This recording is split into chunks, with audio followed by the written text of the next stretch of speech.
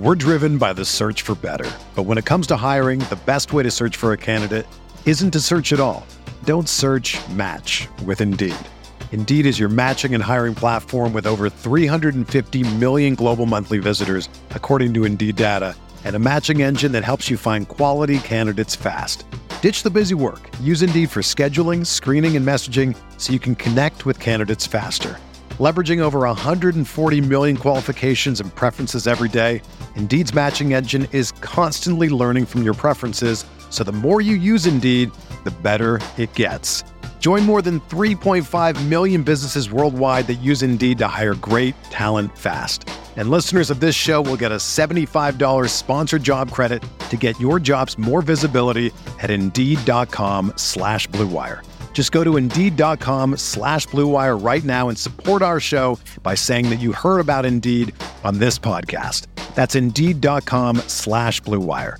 Terms and conditions apply. Need to hire? You need Indeed.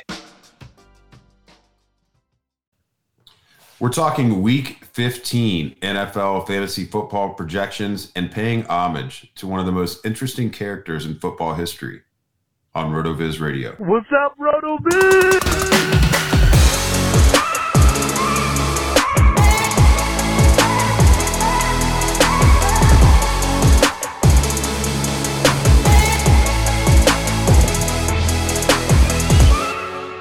Welcome into the RotoViz Fantasy Football Podcast. I'm Curtis Patrick. I'm joined by Dave Caban. We're two of the owners here at RotoViz.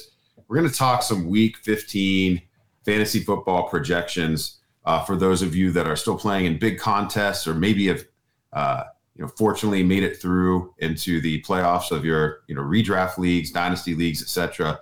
But before we do that, Dave, I thought we would do two things. One, and then we could potentially start with this. We've got to let people know what happened with the mystery of our main event team. Earlier in the podcast yesterday, we were talking about this remaining player that we needed to score X amount of points in order to win the division title before we get into the tournament. Then I thought maybe we could each just share a note or two about how we're doing across our portfolio. And then I want to talk a little bit of Mike Leach, who's one of my favorite characters of all time. And then we'll get into the projection. So why don't you tell everyone how we did with that main event outcome, and then what lies ahead of us? Well, didn't do great. Did not do as good as we would like to have done. We needed Hollywood to come up with around 16 and a half, 17 points. That did not materialize in a game that, even if you didn't have Hollywood, I think a lot of people out there left feeling very disappointed just for Kyler Murray and the Cardinals to see his season come to an early close. Always hate to see that. And, Colt McCoy is one of those guys that it's nice for a team that they can have him come in and fill in. But obviously, when you lose a dynamic player like Kyler Murray, tough pill to swallow. So our team did not win. And it was one of those very frustrating weeks where our opponent had a kicker and DST combo that put up almost 28 points. Our kicker and DST combo put up around 4. It was the difference, man. And it was the difference. Yeah. It was the difference. The worst part about it was, too, that we started off, well, I don't know if this was the worst part about it, but we started off pretty hot because we had Josh Jacobs on the Thursday night game putting up almost 20 points. Couple of solid performances early on. Jalen Hurts did his part. Really, all of our guys did their part. And then, also Debo now going down and missing some time will be unavailable for us in the playoff run as well.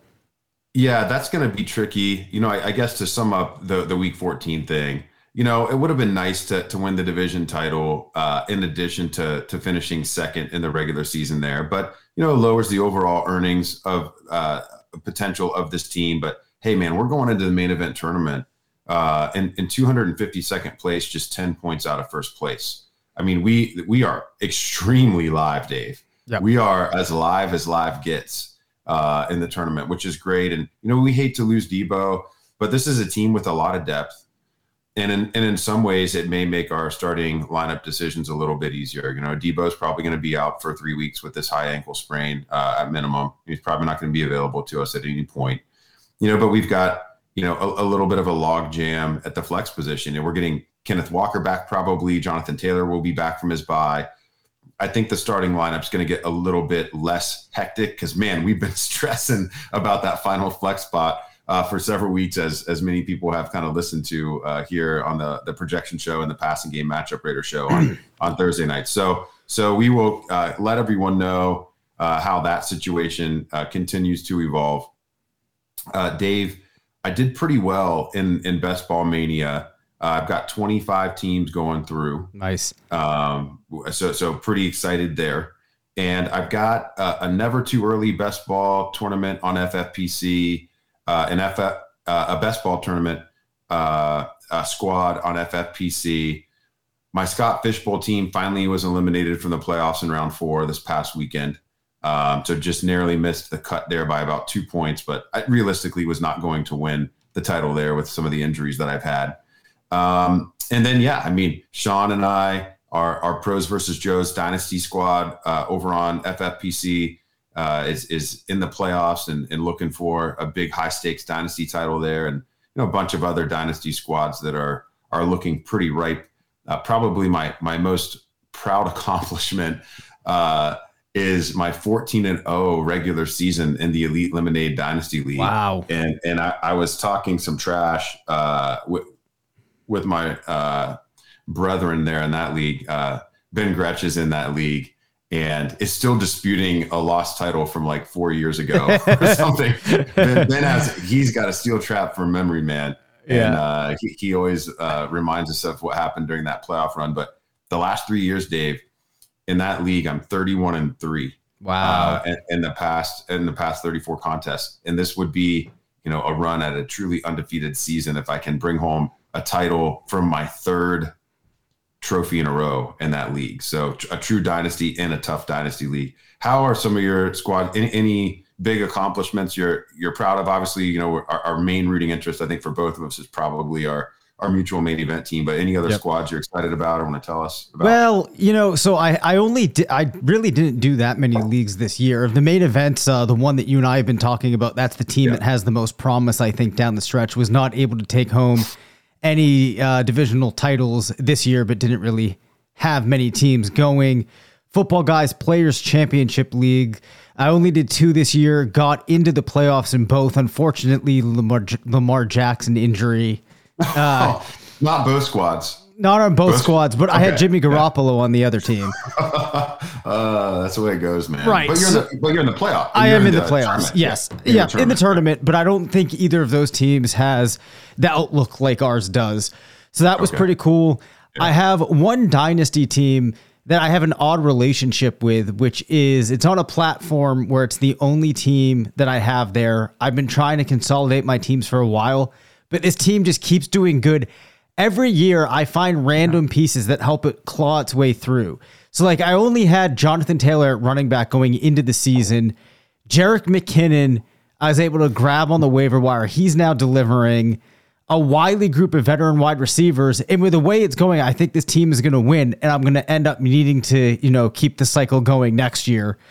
And then the final thing that I'm pretty happy about is there is an expert auction that happens every year for USA Today.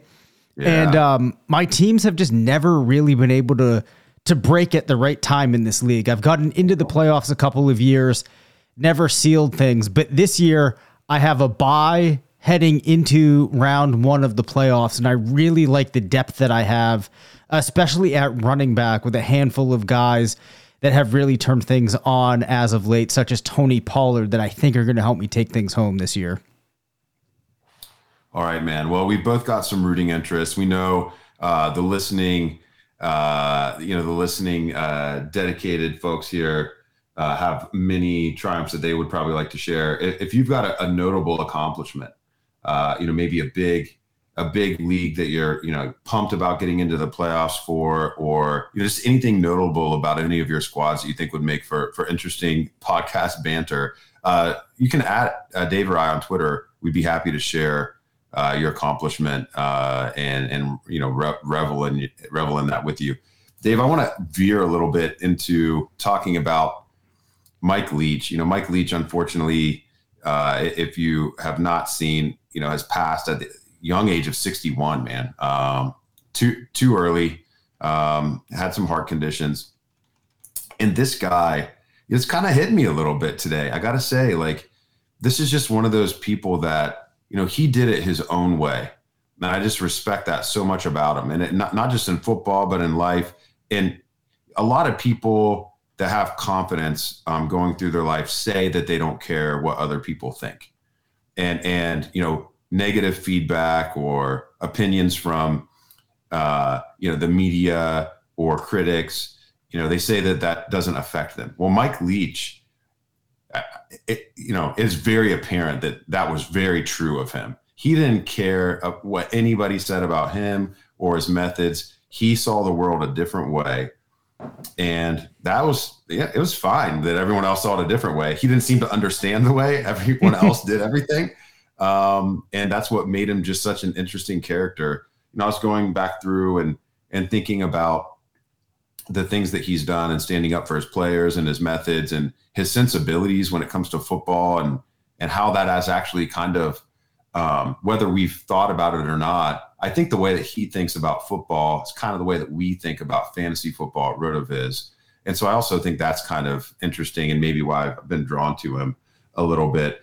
A lot of people, will remember Mike Leach almost as a newer age version of John Madden from a coaching perspective, because he was always good for a soundbite, talking about, which SEC mascot or which Pac-12 mascot would win in a battle, whether he'd rather be a pirate or a Viking, whether he believes in Bigfoot or aliens, and all that stuff's cool. He's given marriage advice. He once actually gave a scholarship to a kicker who won an on-field kicking contest during a game at Texas Tech. Signed him after he said, if this kid can make a 45-yard field goal in front of all these people, everyone watching, he deserves to be on the squad. And he never missed an extra point. Wow. I'm sure he missed some field goals, but he never missed an extra point. And that's how he found him. But, I think I'll kind of remember Leach for his views on life and football more so than even his crazy humor. There was a Players Tribune article about 5 years ago, almost exactly 5 years ago, actually. And it was just called 5 Thoughts That Have Nothing to Do with Football. If any of you, by the way, have never read the Players Tribune, awesome stuff. If you want to get insights into who the real people are, that us as sports fans are obsessing about, this is a chance to look behind the curtain a little bit. So some things that Mike Leach divulged in that piece that he wrote. He talks about a raccoon that he had as a pet when he was a kid, named Bilbo Baggins. I think that's pretty great. And he goes on to talk about how raccoons seem to bother most people and as pests, and we think about them getting in the trash. But when he would see raccoons, they would make him smile. I think that's kind of nice. He encourages people to go to Hawaii and says that it's hard to beat as a vacation destination because you're across the ocean, but there's no border stuff or currency confusion, and then that gives it a leg up. And he said he thinks it's even more beautiful than advertised. And most places that he's come to find in life are not more beautiful than advertised. So pretty cool advice there. Mike Leach also believes the best sports movies are about baseball and boxing. The pacing of those two sports just lends itself to better cinematic storytelling because there's so many natural pauses. I think that's pretty great. When I think about the sports movies that I like, I think that's pretty dead on, man. I mean, it's hard to beat the Rocky franchise or even, now the Creed franchise that's attached to it. But, a lot of other great boxing movies over the years too, and a number of great baseball films as well. Leach is a thin crust pizza guy, which is my speed, man. He says thick crust pizza is just bread. And then he also, many people may not know, he had his law degree in addition to, his bachelor's degree and a master's degree. And, I think, it's pretty clear he's a brilliant guy in thinking alternatively about a lot of things. But, he had thought about being an attorney that would specialize in like faulty products and lawsuits against those companies and their insurance companies. I'm pretty glad that he ended up coaching football, but I would have hated to have been an opposing attorney trying to debate with Mike Leach. I think he would have come up with some interesting counter arguments. Now, blending this into football, Mike Leach, I think, is responsible maybe more so than anyone for what offensive football is today, all the way down to the high school level. And of course, what we see in the NFL. I mean, for 30 years, this guy has been doing the air raid stuff, his version of it. And it really boils down to a couple things that he believed and why he was able to achieve success, maybe beyond the talent levels of his schools. And I think his comments on what balanced offense is, Dave, I don't know if you've ever heard him talk about this, is what's so cool. And I think this is how it applies to fantasy from our perspective, right? So, his thought was, most people in NFL history have said, well, hey, 50% run, 50% pass is balanced offense. And Mike Leach explains that, balanced offense is really all of your skill players on offense touching the ball, sharing the ball. And typically when you run 50%, pass 50%, that's concentrated through, a bell cow back in most situations. And so you're actually limiting the number of touches for the dynamic wide receivers or potentially a multi-talented quarterback who might be able to run with the ball as well. And so his argument and his thought behind the design of his offense is that all the skill players should share the ball. And that's why his teams often passed it, a rate nearing 70%. Because I've got to get the ball into the hands of the playmakers who can make the big plays and change a game. And, a running back at 4 yards a pop is less likely to affect the game in a dramatic way than a receiver that could take it to the house at any time. And, I think that's a little bit the way that we approach fantasy, drafting more wide receivers, using them in our flex spots. Maybe I'm stretching to make a connection there just because I want to, but I think there's some similarities in thinking about the game more strategically and less from a player-to-player perspective. And then I think the last thing that I like about Leach and will remember him for is how he stood up for his players. I think most notably in recent years, Gardner Minshew. He really didn't understand why Minshew wasn't highly regarded in the NFL draft when he was coming out, talking about the accuracy that he displayed and, arguing that you can't teach accuracy. All these NFL coaches think that you can really improve accuracy. And Leach's comment is he's like, give me the 12-year-old kid that can hit the stop sign with the snowball. That's the kid who's accurate. Give me that kid and then I'll teach him an offense. So that's just some like really unorganized thoughts that I have about Mike Leach. I think I will end kind of with a statement here about his approach to life and then pass it to you. Maybe you have any favorite Mike Leachisms here. But he said something to the effect of, you only get one life and you're not going to live for 100 years. So you might as well live dangerously. And I like that, man. Don't overthink it. So I'll give it to you. You don't have to feel like you want to say anything, but I'm gonna toast Leach here with some Knob Creek. Nice. I will say I always enjoyed Leach because actually before I was heavily into fantasy, I was just obsessed with college football, which I think I've talked about on here before. So I used to try to watch like every game that happened every weekend. So I actually did see a fair amount of Leach going like live in interviews after the game or on the field. And the thing that I always appreciated too was he always gave the interviewer like, his full attention, full amount of time. And, there's a couple of stand-up moments. Like one time he discovered that the person interviewing him, she was getting married or had just got engaged, and he just started giving like marriage and life advice and honeymoon advice and stuff like that. So I always just thought it was cool how it felt like he was not only willing to, but happy to talk to anybody about pretty much anything and was just extremely approachable. And, sometimes you see coaches that don't have time for anyone, but I always thought that was cool. Yeah, I think he just got it, man. I think he's just one of those people that got it. Yeah, he got life right. So rest in peace, Mike Leach. may we not forget your many lessons. And I think that we have to have a hard drop there, Dave. Yes. All right, so let's go hard swerve into Week 15 projections. I am champing at the bit here to see what the tools have in store for us and what wisdom they might have for me, because I've got a lot of lineups to focus on, and I don't want to obsess about any one of them. I'm concerned about all of them doing well, and I'm gonna start this week, Dave, with what we find from the GLSP at the flex position. So, what are you seeing at the quarterback position? We have had some turnover there. Are any of these new fill-in guys worth considering if we got a stream, or should we just move on to the running back position? Well, we can talk quickly about quarterback. The first thing of note would be that Marcus Mariota, were he playing, would have scored pretty strongly with an average of 19.3 this week, ceiling of 25.8.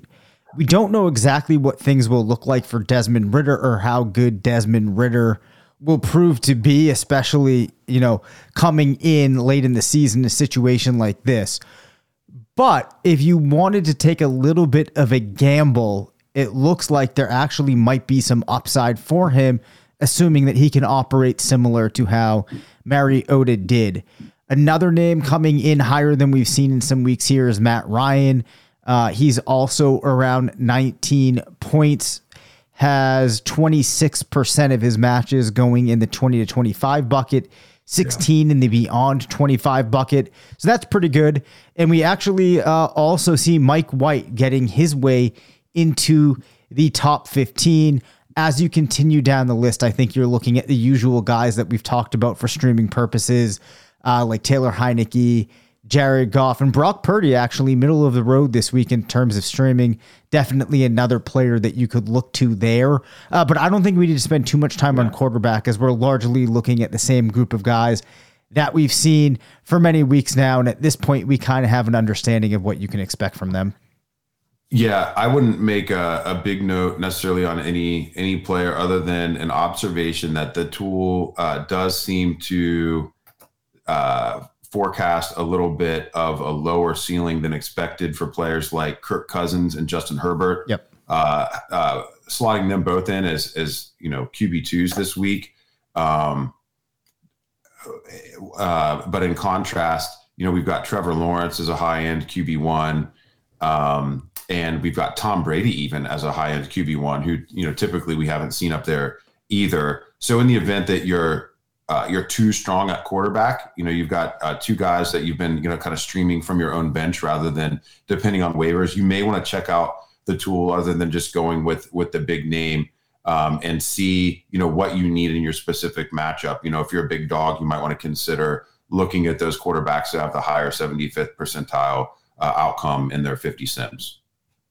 Yeah, I think that is perfectly fair to say. It's going to be interesting too, I think, for some people out there that have a couple of guys. Like we have a team that has Jalen Hurts, Justin Fields, and I don't know. Fields is going to be back, but I think a lot of the teams that we're seeing in the playoffs this year might just have a pretty dynamic duo like that. Yeah, it's a first world fantasy quarterback problem to have like the two top guys, man. It's pretty tough, or two of the top three, I guess I should say. Let's move on to the running back position. Okay, now running backs, Curtis, this might bring us to an important little segment here. Why don't you mention that if you're catching my drift? Oh yeah. Well, before we get into the running backs, I want to remind you about the WynnBET app. Now, WynnBET app is another way to throw some dough in, especially for those of you that maybe have been eliminated from fantasy football redraft or dynasty competition, looking for another way to have just a little bit on the line. You can download the WynnBET app or visit wynnbet.com.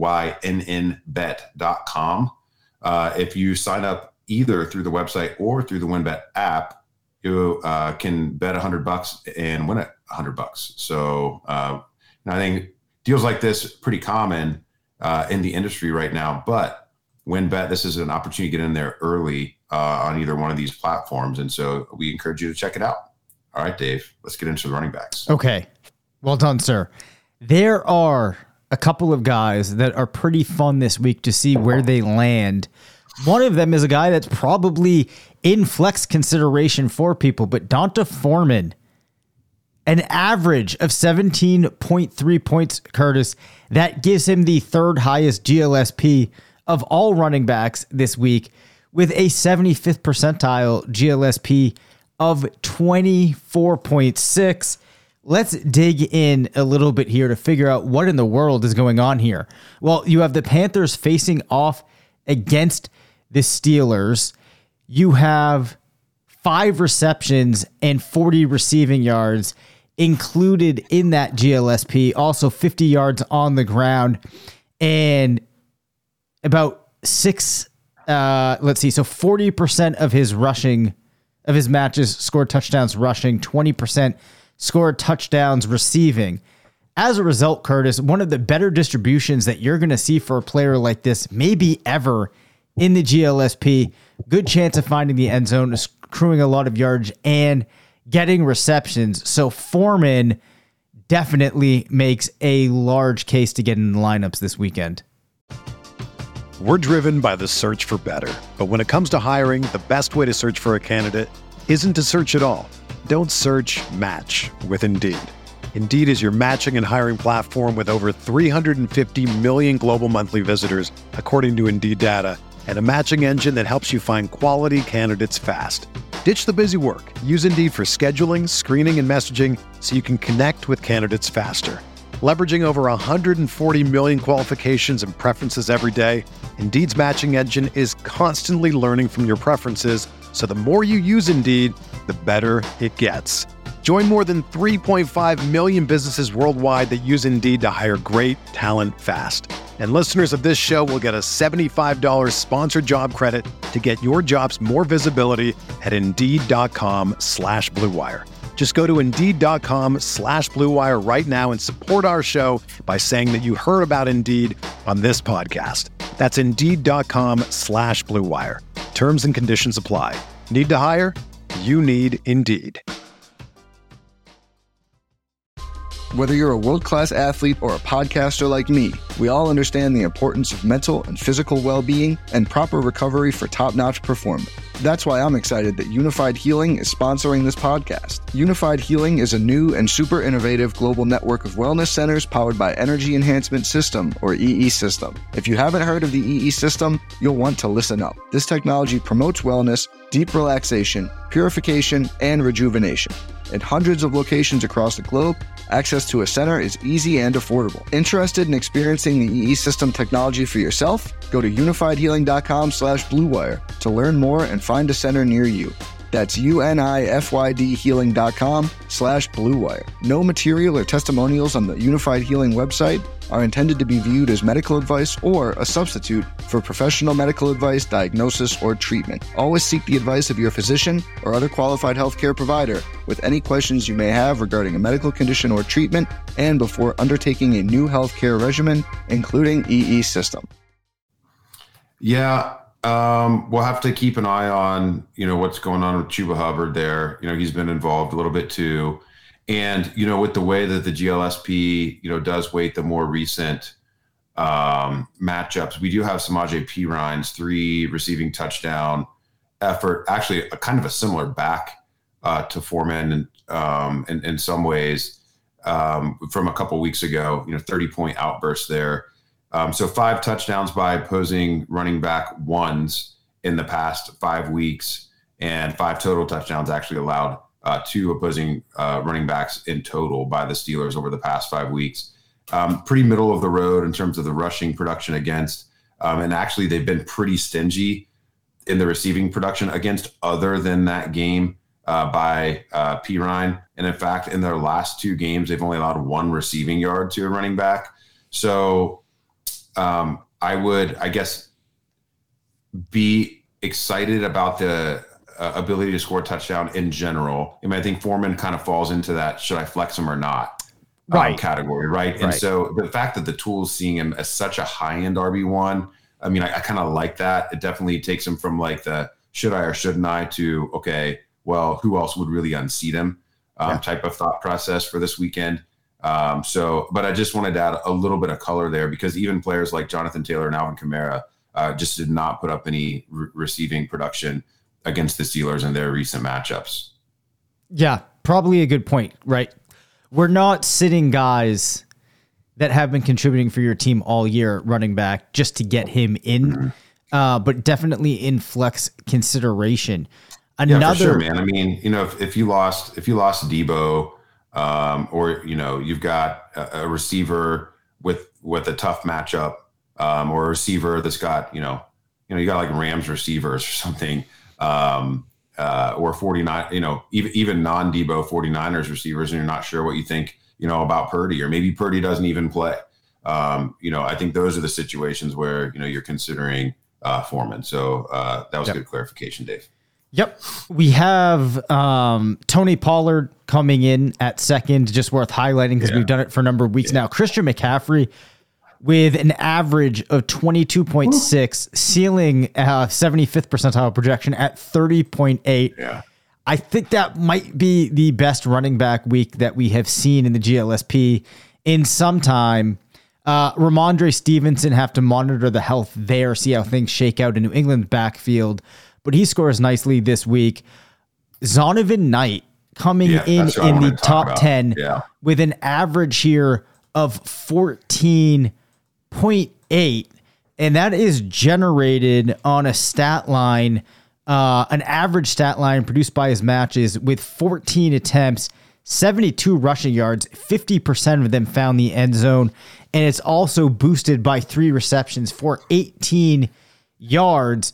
A fairly even distribution across all the buckets that we look at, but definitely encouraging to see that only 32% of that of his matches, only 32% were held to 10 or fewer points, meaning you have a pretty sizable amount of outcomes here in which he should at least be in the double digits.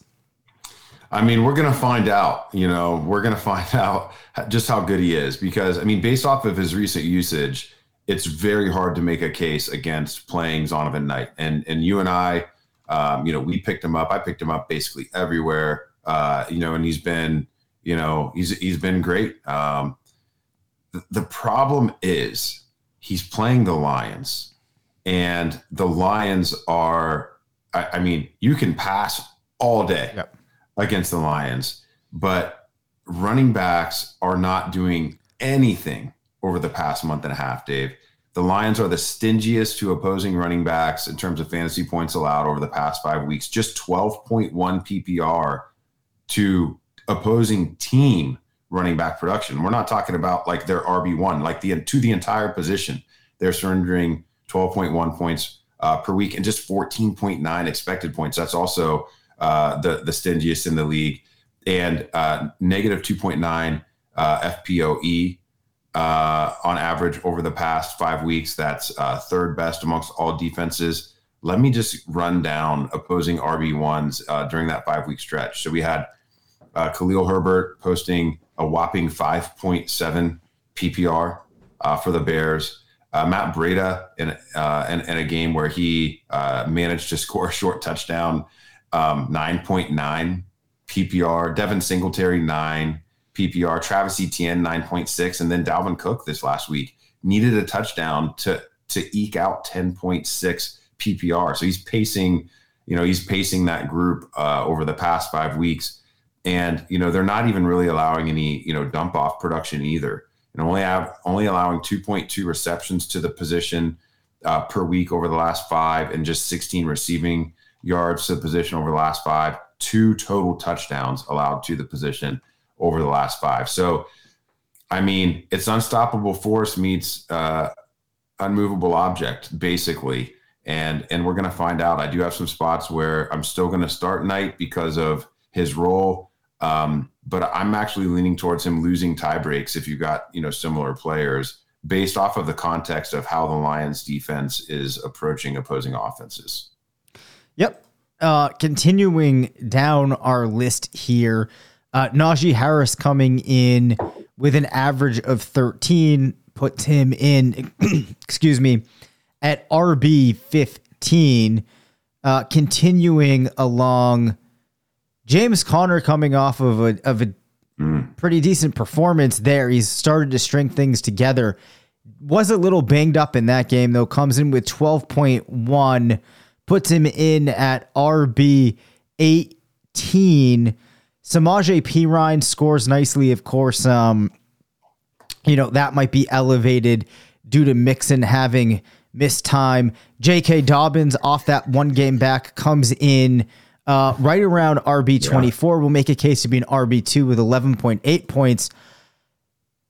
Dobbins, though, has come out and said, and this isn't necessarily, for this week, just it's interesting. Anybody that saw the game saw him have one real nice long run, but you could clearly tell on it that he wasn't 100%. So Dobbins is just really, it's going to be really interesting to see what he can do. I've always believed that he's a really good back. That was an encouraging performance, but you do worry going forward how long this injury could lag for and if it'll ever truly be the same.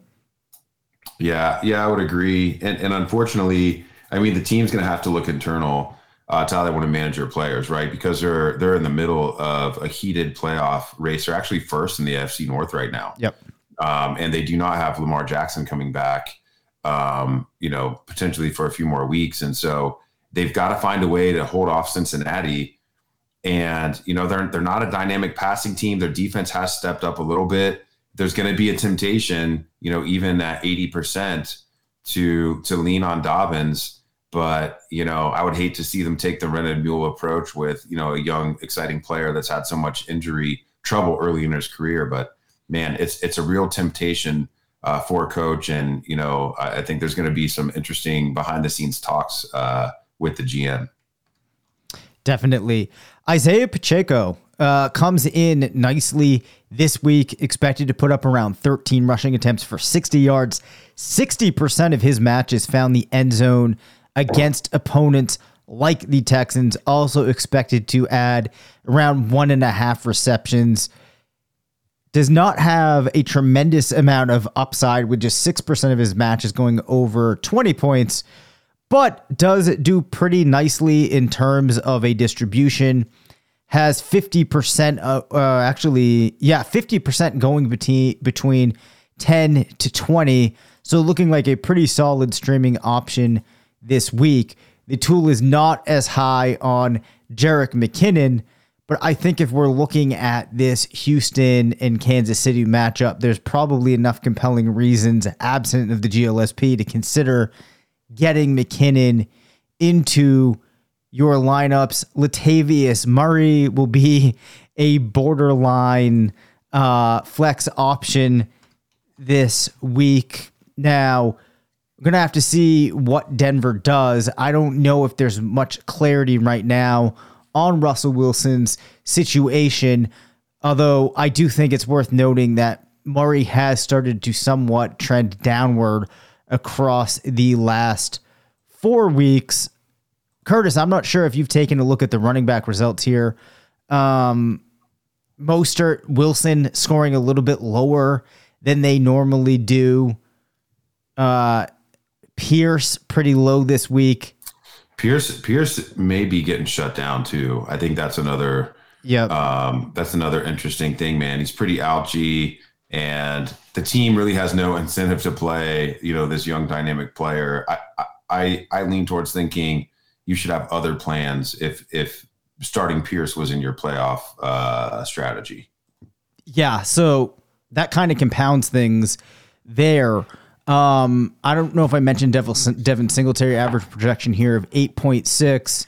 So nothing else really that stands out to me as overly surprising or what we wouldn't expect at this standpoint. So unless you had any other names, we can probably jump over to wide receiver.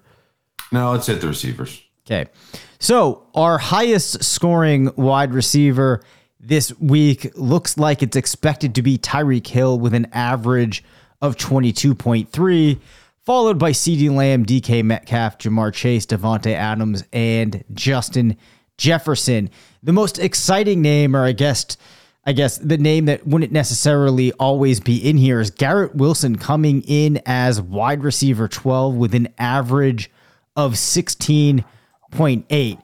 Now, White has made a very nice impact for Wilson. As a result, his average projection expects 9.2 targets, 6.3 receptions, 86 yards, and 30% of his matches found the end zone. As we mentioned earlier, the Jets are facing the Lions, which works in Wilson's favor.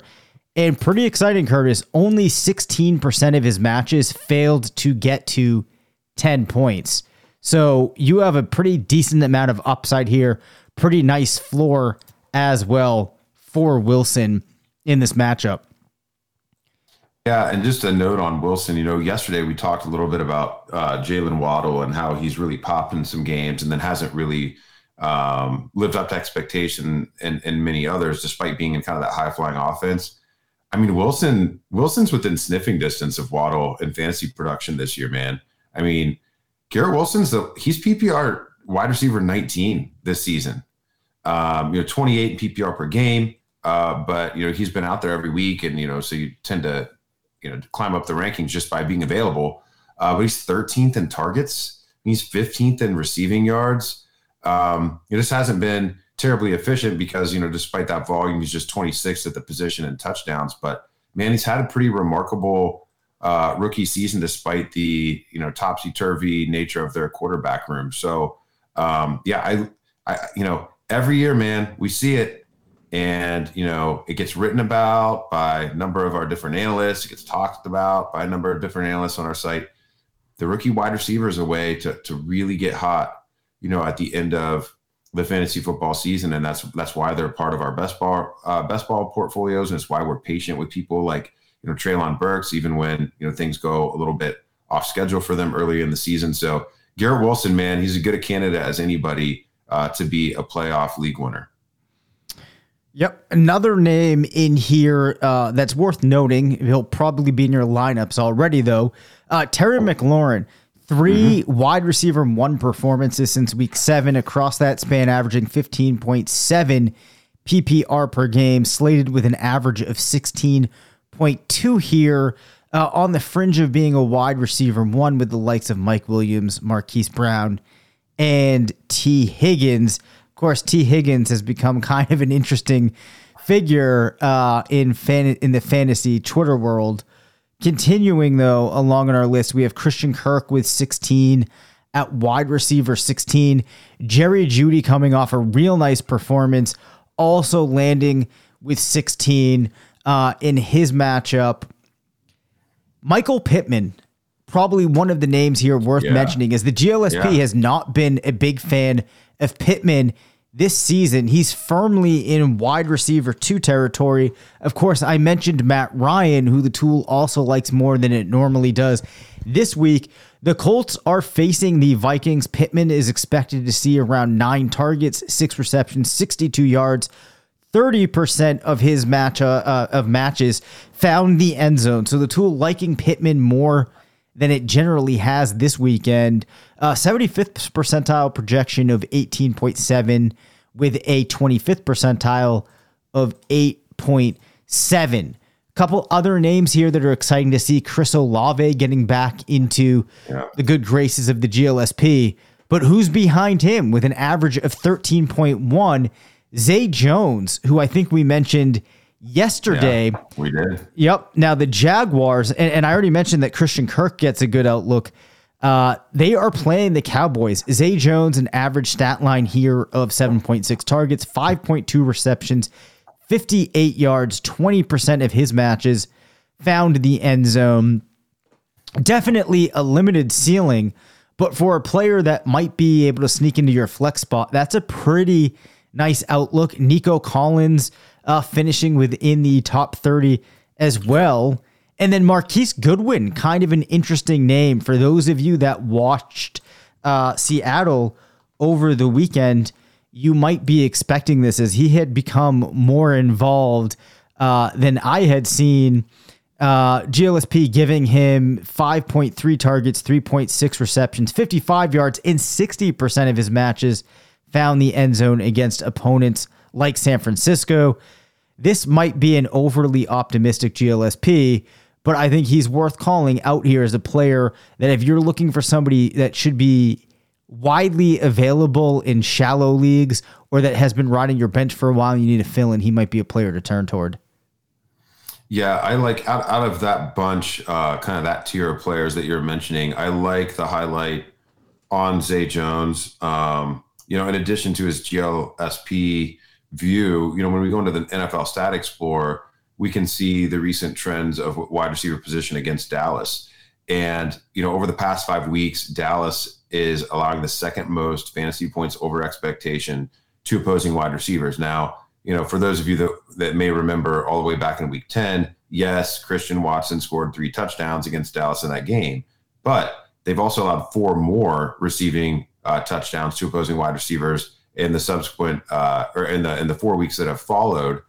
And, they're actually over that 5 week stretch. They're allowing the 14th most PPR points to the position and second most FPOE over that time frame. And at least one receiver has eclipsed 15 PPR against them in 4 out of the past 5 weeks. Watson obviously had that 32-point game, but we saw Richie James for the Giants put up 15.1, Alec Pierce for the Colts 18.6, and Chris Moore of the Texans 22.4 just last week. So it's not even taking like superstar status.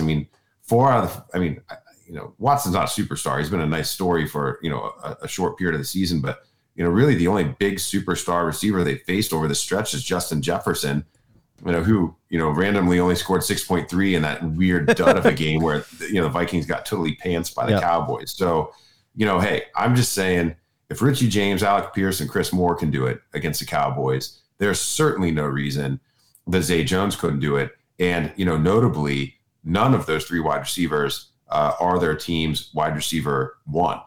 So I think that is also interesting when thinking about how Zay Jones relates with Christian Kirk. And, maybe there's something to the complementary receiver being the one getting all of the fantasy production here over at least the last 3 weeks. So it's nice that you called out Chris Moore there, as he actually comes in at wide receiver 31 in this week's GLSP with an average of 12.5 points. So both he and Nico Collins getting some love from the tool. Behind him, we have Donovan Peoples-Jones with 12.4, who have faced a tough game last week from the passing game matchup Raiders perspective, but still came out really strong. And I don't know the exact time frame, but I'm pretty sure if you truncate things towards the back half of the season, Peoples-Jones has been very solid. A couple other names here. Oh, go ahead, Curtis. Did you have a note on that? Just agreeing. The stat line still wasn't, super impressive, but if you watched each of the last 2 Browns games, Watson still has strides to make, and he's still, I think shedding some rust, but he did look notably better in week 2 versus week 1, I guess start 2 versus start 1. And I would, assume a player of his caliber is going to continue to look more and more comfortable in that offense as time goes on, to the close of the season. I think Peoples-Jones, could be a very solid flex, the remainder of the year. Certainly. So there aren't any other guys that look to be far ahead of what we might expect them to do in an average week. Final note would be the GLSP does not like the New England wide receivers this week. Patriots will be facing the Raiders, and we see every wide receiver here that you'd be interested in playing landing in a lower position than we generally see them. Even Jacoby Myers, who unfortunately has been dealing with an injury, lands significantly far down, and he's a guy that we've seen on the front page of the tool for a couple of weeks running now, and he actually comes in around wide receiver 37. So none of the Patriots look like they have good matchups. We will close off here with a couple of tight ends that I think are worth highlighting. Dalton Schultz comes in as the tight end 2 this week with an average of 13.1. Perhaps more exciting for some of you out there is Dawson Knox on the heels of a good performance last week. Dave loves him some Dawson Knox. I do. 10.7. I also think there's some teams out there, like I have a couple of teams where I have 2 tight ends, both around that Dawson Knox level. So seeing a projection like this is exciting to me because it gives me something I can use to help make that decision of who I'm going to go with. In fact, let's even a good confirmation bias, Dave. Yes. Everybody loves it. Let's take a quick look here at the average stat line for Dawson Knox. You have the Bills in what's going to be an interesting game for them this week, coming off of a divisional matchup with the Jets. Now they are facing the Dolphins. Dawson Knox, 5.7 targets, 4.2 receptions, 42 yards, 40% of his matches found the end zone. A couple other names here. Austin Hooper, who gave a great effort for us, Curtis, last week, comes in as the tight end 5 this week, followed by Evan Ingram, who we highlighted in yesterday's episode. And Cade Auden, again, draws a favorable GLSP. Let's just zoom in here on what Auden has done as of late to give a little perspective to those of you that might not have been following Cade Auden. He has 4 tight end 1 performances this year, all 4 of them coming from week 5 forward. Has been a tight end 1 33% of the time, a tight end 2 17% of the time, and is actually the tight end 23 in terms of PPR per game. So he's definitely a player that could get into some lineups this week. We also have Hunter Henry scoring higher than he has many times, and also Tyler Conklin coming in on the borderline of being a tight end 1. So a couple of options there. Anything else stand out to you, Curtis, as you look through the list? No, I think you hit all of them. All right. So on that note, I believe we can close things down here. We will be back on Friday morning to break down these passing game matchups for the weekend. Curtis, give me a closing thought here. I haven't put you on the spot in a while, but I feel like tonight we need it. Sure, man. I'll go back to Coach Leach to close the program here. I think this is a great way to approach your life, man. This is just great. So in his book, he says, I don't want to look back on my life and regret never having tried coaching. So I went for it.